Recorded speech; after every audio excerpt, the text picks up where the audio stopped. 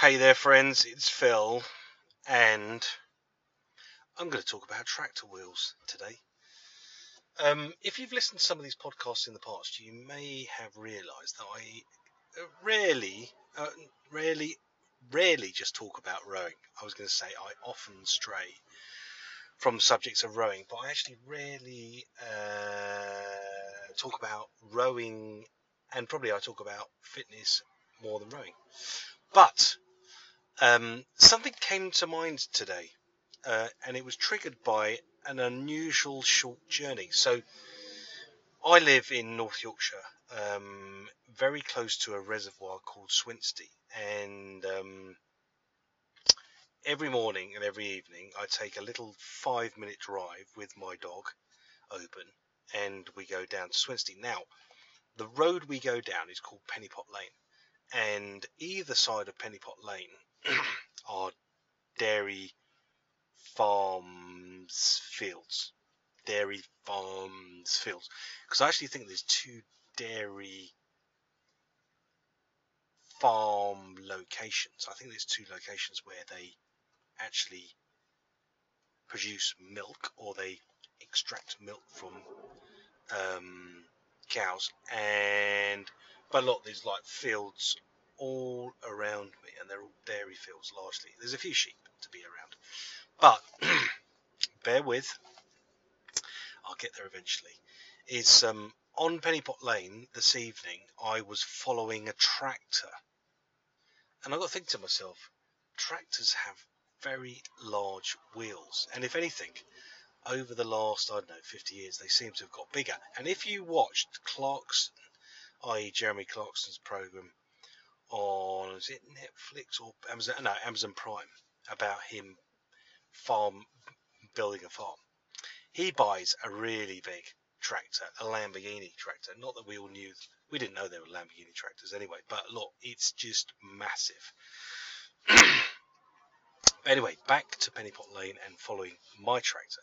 My tractor wasn't massive. I think it was a John Deere actually, because it was green in the back. But it did have really large wheels, and I got thinking to myself, why does a tractor have really large wheels? And I know that some of you are going to go, well, it's obvious, Phil. Well, I'm going to give an explanation as to why I think tractors have really large wheels, and if I'm wrong, you can tell me. I think they have really large wheels because they have to pull machinery, and also pull machinery through mud and crops and whatever else. So those tractor engines and gearbox have a very low, well, very high torque. Yeah, very high torque, I reckon. Now, when you put very high torque through very large wheels, you can move very slowly with an awful lot of underlying power, which is what tractors need, right? Anyway, where's this going, you ask yourself? Well, I also got thinking, because obviously I thought I should actually get back to me podcast of Get Fit to Row. And I've been doing the website today, so it's got me thinking a bit about bits and pieces. But underneath a rowing seat, whether or not it's on an indoor rower or a rowing boat, you will find very small wheels. Now, the question is, I posed myself, in a similar fashion, I posed myself the question, why does a tractor have very big wheels? Right, the reason why rowing boat seats and rowing machines have very small wheels is so that you can do quite a dynamic movement being you're very much in control of it, particularly on the recovery of the stroke. Now, I reckon those wheels have been designed for an absolute optimum size of a power to speed ratio thing. But look, the most important thing is actually on a rowing boat or a rowing machine, when you're obviously pushing as hard as you can, it doesn't really matter how big the wheels are, but the smaller the wheels, the faster you'll travel the distance, right? Without the wheels skidding. And on the recovery, the smaller the wheels, the longer it can take you to get to the